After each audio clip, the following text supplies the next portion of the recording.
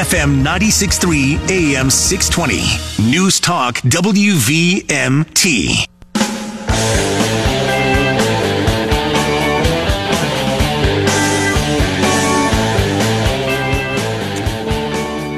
Welcome back to the Morning Drive, everybody. Kurt and Anthony here, and joining us online now, we always love this, Rich Lowry, national columnist and editor-in-chief at the National Review. Good morning, Rich.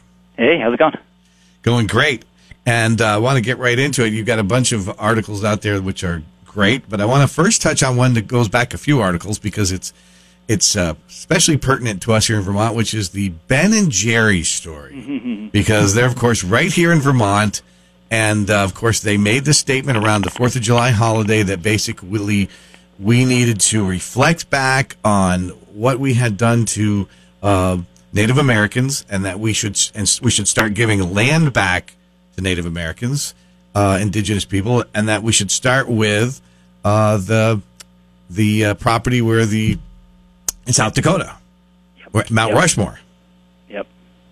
So you wrote an article on that and made clear that this all is not quite as it seems in regard to what Ben and Jerry's is saying. Yeah. So you first of all, I mean, putting this out on July 4th, it's clear what you're doing. There are times to reflect on our country's sins. July 4th is not the day. Do it July 3rd or July 5th, but don't do it on July 4th. Obviously, when we're celebrating our amazing achievements, foremost among them our independence. But you read the narrative that Ben and Jerry's put out there, and you would have thought the Lakota were out there in that area of South Dakota for thousands of years. Like the Lakota just magically appeared from nowhere on that land, and that's where they'd always been. Where they showed up and established control in the late 19th century after pushing off a bunch of other tribes off that land. They had themselves headed west and gotten rid of the other tribes. So none of this is to say that we are honest in our dealings with the Indians. We weren't in some very prominent cases, or they weren't brutal. We often were, but everyone was, and the Native Americans were fighting among one another constantly. So the idea that they were just these innocent people, from Dances with Wolves, announced the end of the story, and nasty Europeans showed up, is just not true. There are nasty Native Americans, and there are nasty Europeans, and we're all nasty because we're all human. We're all subject to human nature. We're all greedy. We can be deceitful when it suits our purposes, and we can be bloodthirsty in the right circumstances. So this is just a fairy tale that they're telling to emphasize supposedly how horrible we were because they don't like America very much. And you make clear that that's why maybe we don't take a history lesson from a couple of guys that run an ice cream company, or used to. And they sold it to a global conglomerate, right? So most hippies, self-respecting hippies, wouldn't do that unless they want to make money, which shows that they're human too. And of course, we found out that their corporate headquarters also could be are on property that at one time may have been owned by Native Americans. Yeah, I mean, if you're really going to unravel it all the way down, just the whole all of North America would have to depopulate, or you just leave it to the first folks who walked across, the Bering Strait, the land bridge from Asia here, and just everyone else would have to leave, which makes zero sense. So the norms were different back then. I wish we had acted differently, but we had a huge hand in establishing better norms, and the idea that sovereign nations have sovereign borders and you respect them, and that's the norm we created and propagated around the world, and we're all better off from it. But there was a time when we weren't thinking that way, and it's not that it's something we should be truthful about, but it's not as though that we were the only greedy or bloodthirsty people in the world. There are a lot of them all over the place, including here in northern North America. Yeah, I don't think it was lost on anybody here in Vermont. You're right. Hippies that sell out to a mega conglomerate global company and then sit from the pristine hill that they live on. It's very funny. I'm sorry. Yeah, it's hard to take. Rich, I want to ask you about another column you wrote it back in about a month ago, toward the end of June, and I relate it to something that's going on now, a month later, which is you wrote an article basically titled "Why Barack Obama and Other Progressives Loathe Black Conservatives," and talked about Barack Obama criticizing Tim Scott. And, Tim Scott has this amazing story, and Obama criticizes him, saying, oh, look, he's like all these other black Republicans that think everything is great and everybody can make it. But I want to talk about that a little bit, but also related to now, because now you have this issue in Florida with the curriculum where DeSantis has sort of run into a problem there. And Vice President Kamala Harris is saying, look, we're not going to put up with this curriculum where they're saying that slavery was a benefit to some slaves. And it seems like DeSantis has taken a hit because of this. And it seems like Tim Scott may be one of the people that's benefiting from it. So if you can sort of talk about all that. I hate to say it, this might be one of the most politically effective things Kamala Harris has done during her entire vice presidency. It's a lie. So there's this curriculum, African American Studies curriculum, that Florida has crafted for itself after rejecting the AP curriculum for being too woke. And it was like 191, I think it is, agenda items, all of which are things that you're like, okay, of course we should be learning that about slavery and have to do with the enormity of the institution and the glory of the civil rights movement, all that. And there's one line about African Americans, slaves, learning skills, and some of them, in some instances, using those skills to their personal benefit. Now, this is being made out as though Florida thinks slavery was a jobs program, and it did wonderful things for unskilled African Americans who were, learned how to be blacksmiths when they never would have if it weren't for their masters, which is not what it's saying. That the fact that some slaves learn skills isn't an endorsement of slavery. Obviously, they would have been better off learning skills as free men, but it's a fact that it did happen, and the slaves that did have skills were often treated better or earned a little bit more money. People neglect that slaves could be paid some meager salary or hired out to other people. And this was these slaves would use this to earn some money, maybe save it in some cases, maybe buy their freedom, maybe work in an urban area that was a little looser than the rural areas, and find their way to freedom. That's what happened with Frederick Douglass, who became a ship caulker in Baltimore while he was a slave. So this is just historical fact. It's just true. The AP curriculum that Florida rejected has a similar line, that this is something you should learn about. So it's been made into this smear, and unfortunately, Tim Scott and some others have picked it up, either innocently, not truly understanding what's going on in Florida, or cynically, but it's bad. But did DeSantis sort of walk into? I mean, I totally get what you're saying. There's 191 items in this curriculum that are seriously teaching about slavery, and then it's. But did DeSantis hurt himself in the way he talked about it, kind of saying like? He left openings for Chris Christie and others to go after him, saying, I don't know about this. I didn't come up with this. Did he just sort of talk about this the wrong way and walk into a landmine here? Well, his answers initially weren't great. I think he's been better lately, but he was. It sounded evasive, but what he was saying was true. That he didn't write this. He had really well-respected academics, including a guy named Bill Allen, African American scholar. Came up with this, and the problem with it is the wording. The word benefit, right? That could give people the wrong idea. But in a more rational world, everyone would take a second or two to truly understand what it's saying. But we don't live in a rational world, and I think this is it's part of the narrative that everything's wrong for DeSantis. So it's hurting him in the broader narrative. But I think the Republicans he's trying to reach, who follow this stuff closely, probably admire him sticking by his guns and understand it's a lie. But it's just DeSantis is in that mode, and he's been there for months now where he can't catch a break. Do you think his campaign is really starting to unravel? I mean, you've seen some missteps like calling the Ukraine-Russia war a territorial dispute. This latest thing, he's had to lay off a third of his campaign staff because they haven't spent the money on any TV ads or anything like that, but just on staffing and the best hotel rooms and everything else. And the poll numbers are starting to show it. Do you think his campaign, could this be the Governor Walker campaign of 2024? Mm-hmm. It could be, yeah. It's there are two alternatives when you get in these phases, and almost every presidential campaign goes through them at some point. You're kind of left for dead, and you either find something and you're resilient and find a spark, and then 2 months from now or whatever it is, you get that recovery narrative going, or it's your first step to actually really being dead.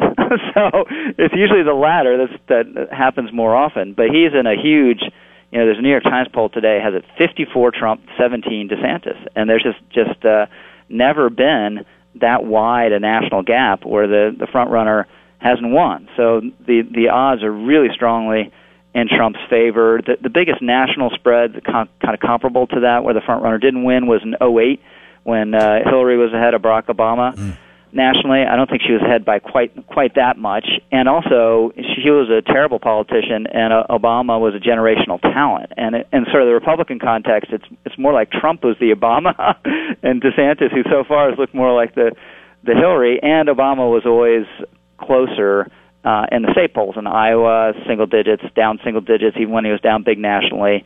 Same thing in South Carolina. So DeSantis is in a uniquely bad position. Is going to need some sort of Trump collapse that he's not going to cause. It's going to be outside of his control, and it's hard to see what that would be or what would cause it. Do you think, too, that the Democrats identified him early on, long before he announced during COVID, that he was their biggest threat, and literally that's where a lot of their energy is gone, whether it's him directly or the state of Florida? You get Gavin Newsom coming out slamming Florida. Yep. I think that they obviously want to run against Trump. There's no question about that. But do you think that they just identified of the entire Republican field, we're okay running against everybody, but we're a little nervous about DeSantis? Because it does seem like the national narrative, the national mainstream media narrative about Ron DeSantis is just relentless, absolutely relentless. Yeah, I mean, he hasn't had a good news cycle since like February or something. Yeah, I think that's definitely true what you say, but it's a two sides of the coin. Having the hostility of the media and the Biden White House and all the rest of them helped DeSantis for the longest time, right? Because we live in a time where you're defined more by your enemies than your friends, and getting attacked viciously by the other side's a benefit. So I think that the thing that's happened is just, one, Trump is strong, and if DeSantis, I mean, this is kind of a ridiculous thing to say, but if Trump weren't running, DeSantis would be the front runner. He'd be ahead by 10 or 15 points. I don't know whether he'd necessarily be the nominee, but he'd be the front runner. The thing is just Trump is he wobbled some around the midterms and some of the ridiculous controversies afterwards, and then since then he's regained his footing. He regained his footing prior to the Bragg indictment, but the Bragg indictment put him up on a different plane, above 50% in the polls reliably, and he's been there ever since. And DeSantis had nothing to do with any of that. So I think he's made his own mistakes. He's, you always have to see such a big step up from even a large, diverse, important state like Florida to the national stage. You need to see how someone performs.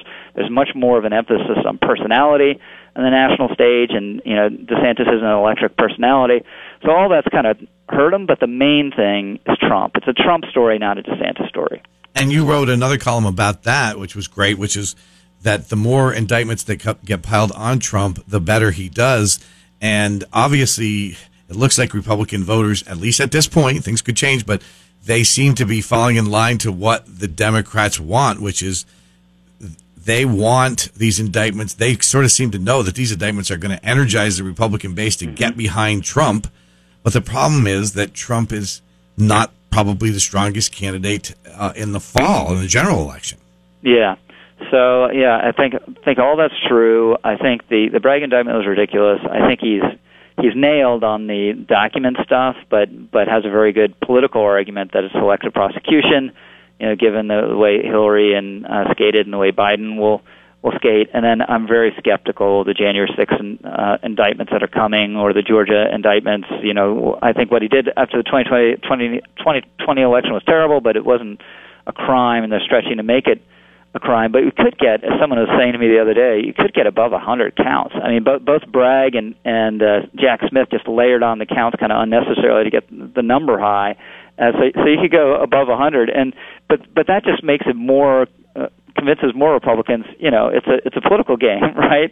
They're just trying to layer on the counts. So it's hard to see how it hurts them. It probably continues to help them. And yeah, they prefer to run against Trump, but it might be another 2016 thing where careful what you wish for, because he's competitive in the general election polling. And I think it's a lot of people think I'm crazy, but I think a Trump-Biden race at this point is a toss-up. Well, that's interesting because, I constantly think to myself, was it 55 or 58% of Americans say they would never, ever, ever vote for Donald Trump. And so it just looks like we can have all these conversations, but it looks like we're marching down the path to Trump-Biden, and that's the way it's going to be. I want to ask you about, you wrote about the McCarthy Report, episode 223, but Hunter's plea deal completely falls apart. Do you think do you think there's any way it's ever really going to impact the Biden campaign? It's, I was watching the Sunday shows, and Jonathan Karl, who was guest hosting on Stephanopoulos, he made a fairly big deal of the plea deal. I think Chuck Todd mentioned it, but it just this is a huge scandalous inside deal where the Justice Department lawyers exposed themselves as almost indistinguishable from the Hunter Biden's lawyers, and it made barely a ripple. The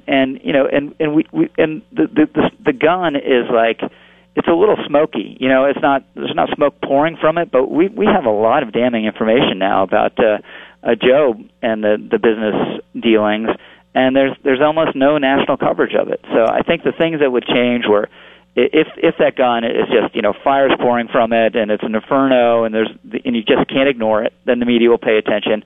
Or if for some reason they decided Biden is a huge liability politically, is too weak against Trump, and he's got to go, then all of a sudden, you'd have mainstream media attention on all the scandal stuff. But neither of those things are true at the moment. It's kind of hard to ignore future immunity. I mean, has anybody ever gotten that? I mean, yeah, just sweeping, everything that they investigated, and they're supposedly investigating everything. And, the more serious stuff perhaps to come, and you're going to give them immunity based on it. It's just crazy. And then also, as my colleague Andy McCarthy, former prosecutors, pointed out, they just let the statute of limitations just tick away. Yeah. So you're close to a lot of this stuff, Hunter being invulnerable on it, no matter what you do. Rich, in about 3 weeks, maybe a little bit more than 3 weeks, the big debate will be coming, the first debate of the Republican presidential field in Milwaukee. How big do you think this debate is? And also, how big do you think it is for DeSantis? Does he need to have a really good performance after all the bad press and everything else that he's had the last few months?